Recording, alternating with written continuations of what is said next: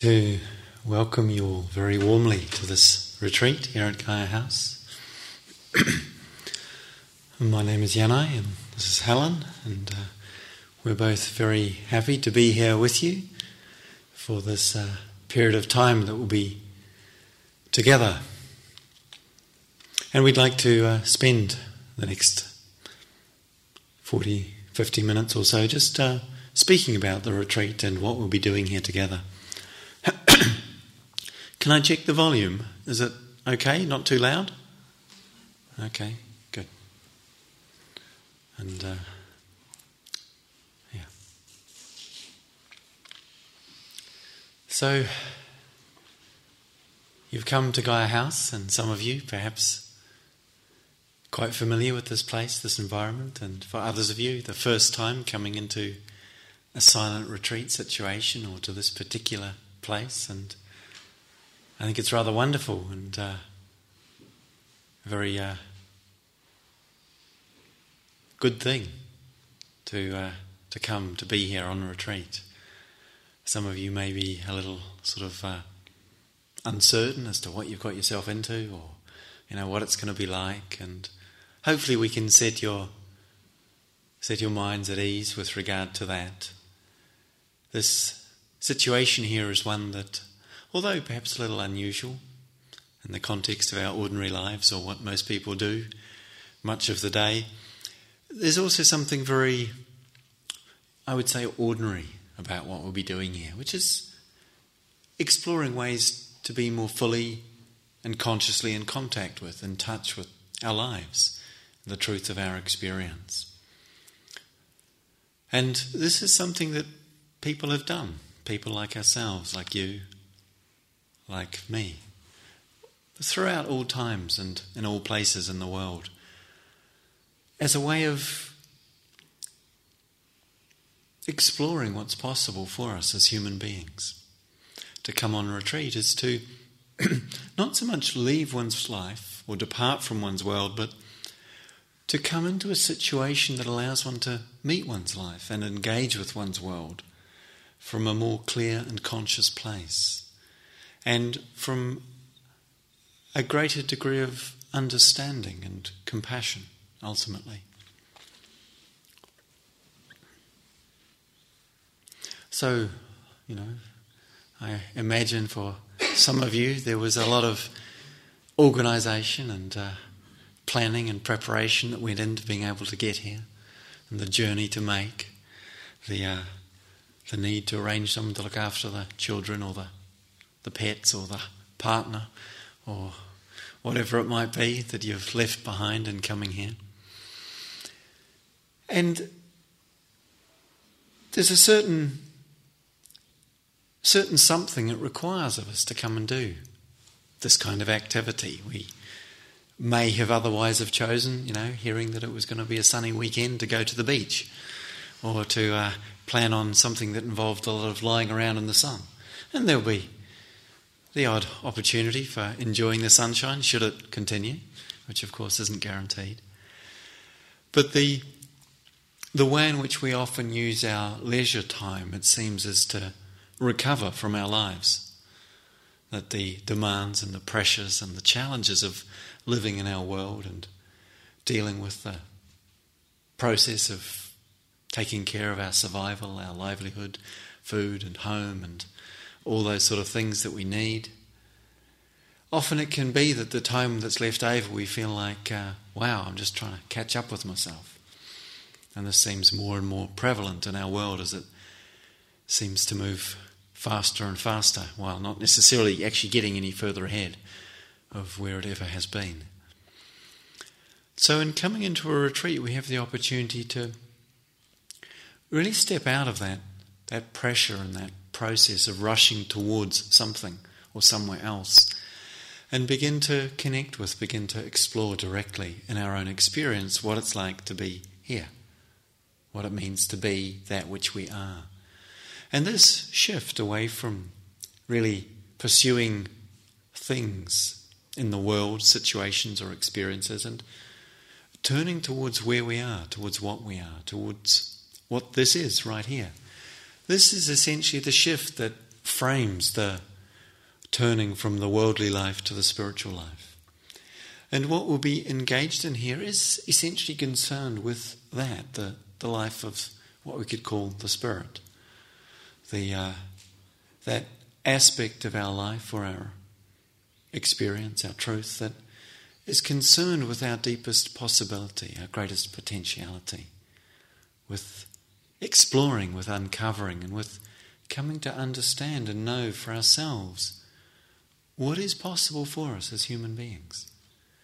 And great teachers and sages in the past and indeed in the present speak to us of possibilities that are remarkable and yet at the same time accessible for us. Teachings of insight meditation that we'll be using in the days here involve and draw very much from the teachings of the Buddha, who was a human being who lived 2,500 years ago and who was interested in engaging with his life and understanding what was really important, what could make a difference, what could make sense of the challenges and the struggles, and what could reveal a pathway of freedom, of well-being, of peace in the midst of the conflicts, the confusions, and the difficulties we may encounter in life. And through his own life and his exploration came to some remarkable and profound understanding. And this will be one of the primary frameworks to which we'll be referring to and drawing upon in the teaching and the practice of meditation.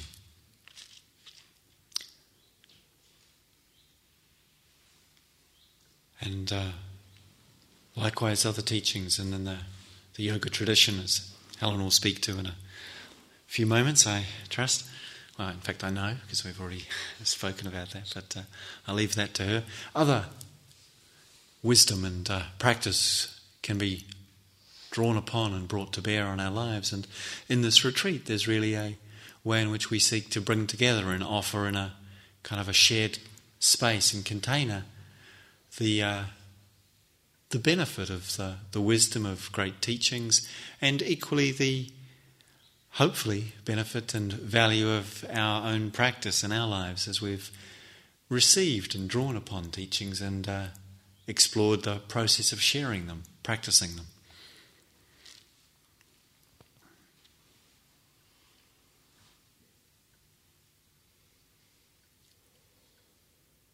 So as I said, it's something rather precious and beautiful to come and engage in a retreat like this, to give oneself the offering, we could say, to make oneself a gift, or as one of my friends, teacher here, Martin, says, to think of a retreat as it's like a treat for yourself. I think rather a nice way to frame it, like something precious that we offer to ourselves and that we can allow ourselves to receive. And it may be at times there are elements within it that may be challenging, or that we might find not easily able to understand or take in. And with that, my encouragement to you will be to just stay as open as you can to whatever comes. To not have too many expectations as to how this should be, not to place too many demands upon yourself as to how you should be in this situation, but to be curious, to be interested, to see, well, what does happen?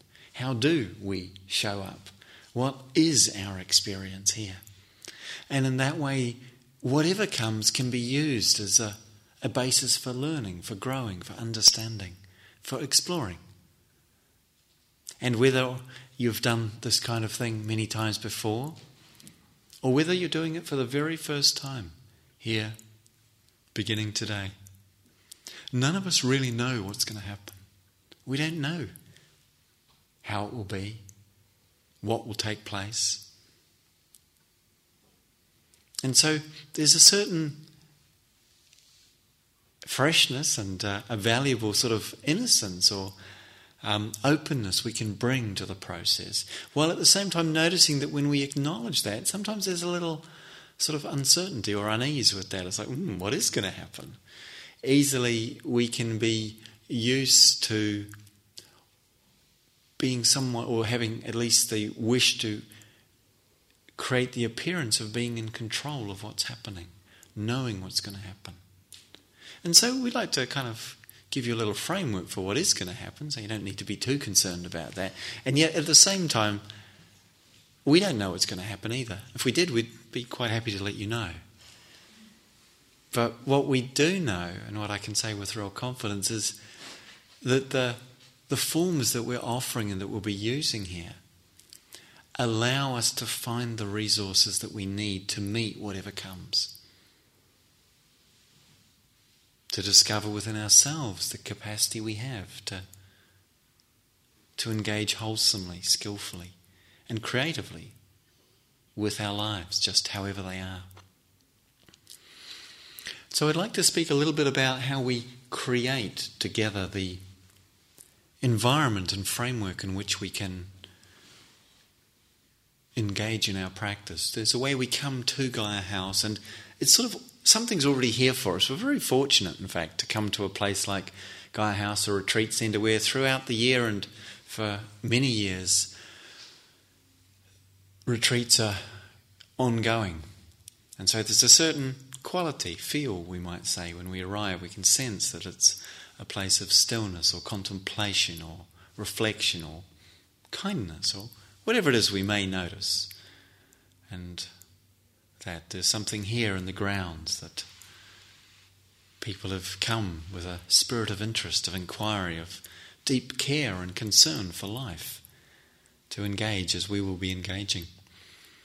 And so, and there's the support and the presence and support of the coordinators who live and work here and take care of much of the practicalities of day-to-day existence, so that we don't need to too much. And that creates space for us in which we can be here. And with that outer framework, there's then what we could say the inner framework of the retreat that we create together, essentially as a community for this time. And how we do that, there's really three primary areas or principles that are very beneficial I'd like to speak about. The first is the silence, being here together in silence. And this is one which for most people coming the first time leads to the most or the greatest sense of sort of uncertainty, or possibly our friends and our family have assured us with great confidence that there's no way you are going to be silent for 3 or 4 whole days. And we've maybe found ourselves wondering ourselves, can I do it? Will that be possible? So to know within the silence, of course, there will be the opportunity to ask questions and to meet in small groups with Helen and I, which we'll speak a bit more about probably tomorrow. But you will have the opportunity to meet with us, each of us, in a group, and there'll be some spaces for individual meetings for those who might wish. But being in silence, rather than it being the kind of daunting or sort of almost like some kind of punishment we might associate silence with from childhood, like if we've been bad, no one will talk to us, or we're sent away to our room on our own. The environment of silence is something that allows us to be with ourselves, to step out of the world of constant interaction, constant engagement, the way in which it seems required to have to be somebody, present ourselves in a certain way for others all the time. And although there can be something lovely about that, there's also a certain pressure and often anxiety and an effort that goes on and on with that.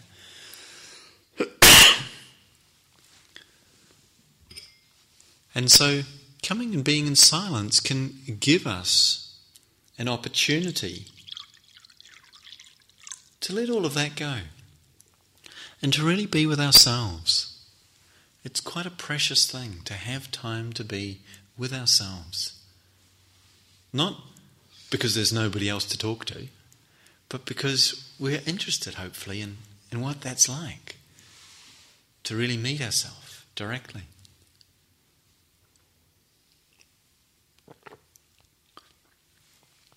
And there's a certain gentle discipline that's required, because for most of us it's natural and ordinary to engage in conversation or to see someone in the corridor and say, hello, how are you? And all of that. So it might feel a little strange to not do that initially. And yet most people, and I think quite reliably, come to find over time that there's another way of meeting and engaging that we discover in the silence. It's not so much about the meeting of our personalities or the fulfilling of our sort of normal social expectations, but it's something about just what it is to simply be a human being, and a profound commonality that we discover with regard to that in the silence. But in terms of the discipline of silence, what it means is to really refrain from engaging with each other in communication. Of course, that's primarily not speaking with each other. And if you've come with friends or family members or partners, to really make a clear intention and a commitment to yourself and to each other to refrain from that form of engagement as a gift and expression of respect to yourself and to anyone you might know here. So that you both have the opportunity to really be with yourselves while you're here, and to trust that the other person will be okay and their needs will be taken care of. And if it's that you become concerned for someone else's well-being, let one of the coordinators or Helen or myself know, and we'll make sure they're okay. So you don't need to be concerned in that regard. This also includes note writing, not writing notes or sort of in other ways engaging with each other. And that creates a certain safety for us all, so that everyone here can just be as they are without needing in any way to have to explain or accommodate whatever's going on for themselves or for other people. These days, having the chance to be on one's own in that regard, or just free from communication, is becoming less and less possible with the sort of the world really becoming so much available to us through the internet and through mobile communications technology. It's not very often that we are out of range of a cell phone or a wireless hotspot. And so with regard to that, it's actually even harder for many of us to just bring it to an end for a few days. Not because there's anything wrong with speaking or communication or texts or emails or all of that, but just because we're so used to, and it sometimes seems addicted and dependent upon having that contact, having that interaction. And so I would ask you really to give yourself a break from that. And particularly with cell phones, which this isn't something we used to have to say 10 or 20 years ago because they just weren't around. But these days, turn your cell phone off. Texting is sometimes imagined by people, oh, I didn't say a thing, I was completely silent. And yet it's that whole getting into that activity takes us out of ourselves and tends to keep the mind in its habitual pattern of spinning, reactivity, busyness, activity. So maybe this is all clear enough for you, but it seems like it, to me, it seems it needs to be said more and more clearly. Really give yourself a break from that. If you don't think you can leave your cell phone turned off for the next 3 or 4 days, give it to Helen or I. And we promise not to make any long international calls. And we'll give it back to you at the end.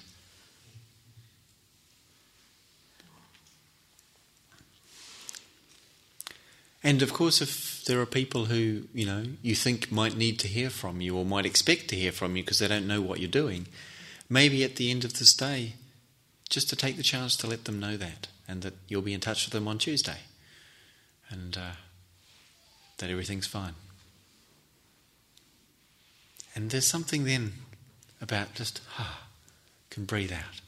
It's like, you don't need to take care of the world for just a few days. And so it's a real gift of space to ourselves, as well as that opportunity to be with ourselves in the silence. The second element of the retreat foundation really is the quality of simplicity, of not getting busy while you're here, not having too much to do. a lot of the practice that we'll be offering in sitting and walking and a little standing meditation and the yoga practice and that meditative engagement also is going to be quite simple. It's not going to be too complicated. It's not going to be a lot of goals that we're going to set up that you can sort of work your way through and tick off. We're not going to give you a score sheet at the end that's going to tell you all how well you've done and that you can show your friends to show you've graduated from, yoga and meditation 2009. And yet again, we might so deeply in our hearts yearn for less busyness, less activity, just some open, empty space to be. And yet the compulsion and the habit and the tendency of mind is easily to look for something to do, to get busy with. So while you're here, again, if you can, and so far as you can, don't get involved with doing anything more than you actually need to or that we really invite you to. And one way, particularly with that, is to refrain from reading, from getting into books and all of that. Even if you brought some wonderfully wise or compassionate spiritual text with you that you want to sort of draw upon, there's a much greater depth and richness of wisdom and heartfulness to be discovered in our own lives and experience when we meet them directly, not having to seek it from the words of others at this time. And of course there'll be enough words and that Helen and I will have plenty to say during the time. That's the other thing about silence. It doesn't mean we're not going to be speaking. As you've probably already guessed, sitting here listening to me, and Helen will speak in a moment or two. So refraining from reading and writing also. Not feeling you need to kind of take any spare time to catch up on old letters that you haven't answered, or sort of working on a sort of some kind of project that you've been hoping for some spare time to deal with. Putting down the world of words and the world of concepts that it kind of connects us with allows us to come more directly into contact with our immediate experience. And this is the primary vehicle for deepening our hearts and our minds, our lives, for really the unfolding of our spiritual journey, we could say. And so, reading and writing, let them go. Give yourself the space. And if when you're in a period of the day where there's nothing structured and you notice there's an urge to go and, fold up all your clothes and repack your suitcase or unpack your suitcase or just kind of get busy with something, notice if that's happening and see if you can not. So keep it simple. Again, a real gift to yourself and to each other. And the last aspect or foundation really of the retreat space that we create together is the undertaking of the ethical precepts or guidelines of non-harming, which I think the managers will have mentioned to you. Is that right? Right, good. And some of you will be very familiar with these. Others perhaps heard them for the first time in the manager's opening talk when Juliet, I believe, was speaking with you. Sorry, the coordinator's opening talk.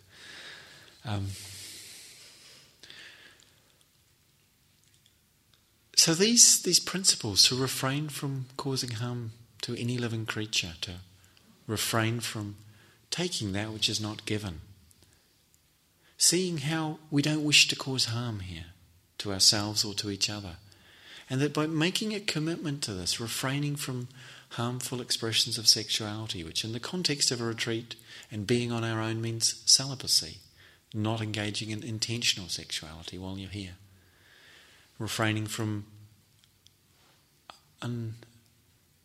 harmful or unskillful expressions of speech, so supporting the silence. And when we are speaking, and if there may be some practical need to engage with one of the coordinators or around our work period, for instance, or when we're meeting in small groups, or if there's question opportunities, again, just seeing where we come from when we speak. And likewise, refraining from intoxicants, things that cloud the mind. All of these allow us to create an environment of safety and of respect for each other and for ourselves. And that safety and that respect allows us to have the confidence to explore places where we may feel some sensitivity or vulnerability, where we might not otherwise find it easy to go. And so it's really important. And it's also something very precious for us to spend a period of days together with a group of people. We have 40-something people here, and more in terms of everyone else in the house. Must be 60 people in the house. That everyone here makes a commitment as part of being here to refrain from causing harm. And there's something remarkable and beautiful about that. And so we ask everyone here to undertake that, not out of a sense of some kind of moral injunction of you should do that, and if you don't, you're bad. It's not as if we're able to be perfect at anything, but that there's a basic orientation in our hearts towards respect and caring for life, for others and for ourselves. And that orientation is also crucial for the development and for the deepening of meditative practice, and for the deepening of wisdom and understanding, compassion in our hearts. And these we all contribute to: the sense of silence together, the simplicity of the environment, and the sense of safety through the intention to refrain from causing harm so far as we're able. And within that, we can engage in practice. We can begin to look and see what it is that truly contributes to wisdom, to compassion, to peace, to the transformation of suffering, and to the realization, the discovery of our remarkable potential as human beings. And really, this is what we're here for.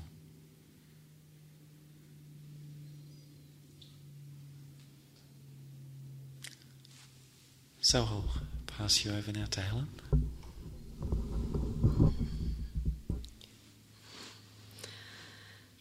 Yeah, good evening. Similar to Yanai, I very much appreciate your coming. I think it's a lot of effort. I remember my first time when I went to Gaia House. I still lived in Germany, and it was a lot of effort to come to this place. And even today, when I drove in here, I was so grateful for having Gaia House. And it always touches me very deeply that there is a place where I feel I can go to, and it is an outer house for my spirituality. It feels a place where I can go to and sit and share the teaching. Sometimes I'm sitting over there on your side. Sometimes I'm sitting here teaching the yoga retreat with Yanai. And it is a reflection on the inner place we are looking forward, on this inner place where we search for something. And in this way, it takes up from the Yoga Sutras. The first beginning is, and now you start your practice. And this is every day, and now I start my practice. So coming here is often a starting point, because it takes an effort to come here. So I'm very grateful that you made this effort. The yoga practice, as Yanai mentioned already, is very much interlinked with the mindfulness teachings, and it's based on the teachings I received since 1979 from my Indian yoga teacher, Sri Gopalan. They're very simple because they are very much drawn inwardly. So it is not very exciting, but if you close your eyes, it can become very exciting because you become very subtle, your awareness will become very subtle. So sometimes people ask me, how is it possible that you or your teacher or teachers who have been with him for many years can teach so many different people, young and old and big and small and fit or not fit? And I think if we look into the yoga, the scriptures all point us to the spiritual. So my hope is, even if you're a beginner in yoga or if you've done it for many, many years, that you take home one element you can work with, some fresh idea what the yoga can offer you, which might point towards that which is beyond the physical. And that's why we when we look at the bodies, they are all different. But if you look at your mind, it's the same old mind. A small child wants a small wooden toy. And then you get your teenage child and it wants an iPhone. And then you become a student and then hopefully you are looking for a small flat. And then you get older and then you want a big car. But it's the same mind we're dealing with. And it doesn't matter if you're in a young body or in an old body, if the body is complete or if something is missing in the body, if the body is ill or if it is healthy. We're dealing with the mind.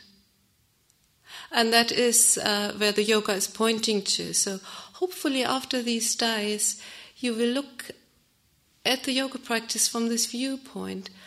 How, in the light of this, how is it pointing to my mind? How can I assess my yoga practice from this viewpoint? And in this way, Vipassana in yoga is beautifully interlinked because it uses mindfulness in this practice. So you could call it mindful yoga. It is a practice where you become very much aware. That's why we slow down the movements very much, so that you have the time to see what you really want to see and to experience fully what you want to experience. And the first day is sometimes a little bit more difficult because either we're very speedy and it's really hard to slow down. And I find it's always when I come to Denbury, when I come off the motorway and you've been driving 80 miles per hour, and then suddenly there's this sharp curve into Denbury, and then you're running these small roads. And first it really feels slowly, but then you get used to it. And what happens is you can see more. No? If you drive very fast, there's not much you can see. But if you slow down, you can see much more. You can experience things with more depth. So that's why this yoga practice we use very slow movements and holding. Now, I think what I took mostly away from my yoga teacher and still do is an extreme kindness. And possibly that was good because I come more from a kind of beating myself up. So I was always very hard on myself. And sometimes in the yoga practice, this can happen. I can't reach my toes. I can't get my leg up. And we explore patterns of thinking immediately. When we are really observant in the way how we move the body, how we deal with the body, will be immediately a reflection on our mind state. And I remember my yoga teacher closing his eyes, giving the instructions, and I was really left to see my own mind working. He was not sitting there and, like Yanai said, giving grades. So you can use the yoga practice to really as a way to understand your mind. And I'm often very touched. Until recently, I was very lucky to work with some of these very angry boys in one of the schools I'm living. I work part-time as a young people's counselor for Rereat. And they always were sending me the angry boys, which smashed up these chairs or had become very difficult. And their body was showing a lot of anger. They were expressing a lot of anger in what they were doing. And then in this way, it's similar, possibly more subtle, but sometimes when we do a yoga posture, we can see our mind states. Am I impatient? Am I already going for the next movement? Am I bored? So the yoga practice, and if you look into the sutras again, the Patanjali sutras, they point to the mind. And that's what we do in this way. The process is really very well interlinked. And that might relieve you from some fears, because whenever I read the forms, and there's often lots of, I can't sit cross-legged, fantastic, then sit on a chair, really. I can't do this. So accept your body, and I think it's important, especially in the first sessions or possibly over the whole process, to acknowledge your limitations. And how often we go beyond the limitations without really understanding our limitations. So in the yoga practice, we are very interested in this point when we start to have some struggle. Can we really stay there and open up to that instead of forcing something or withdrawing? So whenever you notice that, my invitation is really not to go beyond the limitations you experience in your body, except when that was your way, how you learned it. I really would like to encourage you, just stay there, become more attentive. And I was aware, reading your forms, that some of you are taking medication with painkillers. So that means you're on a much lower threshold in the moment when you take painkillers. So be really very attentive to your body. Because it's a two-way thing. Your mind is telling the body what to do. It says, oh, lift your leg now. And then you have to listen to your body. The body is talking back to you. It has its own language. If you fasten it or if you're not listening to it, there's always a chance that you can create some harm to yourself. And I think that's the beauty. You really create a deeper understanding of body and mind. It is a dialogue. So when you say to the body, lift your arm, and the body says, oh no, I really don't want to lift my arm, it's too heavy, then keep the arm down and wait till the body is ready. So in this way, I think that's why this is a very special retreat, because it uses mindfulness in sitting and walking and in movement.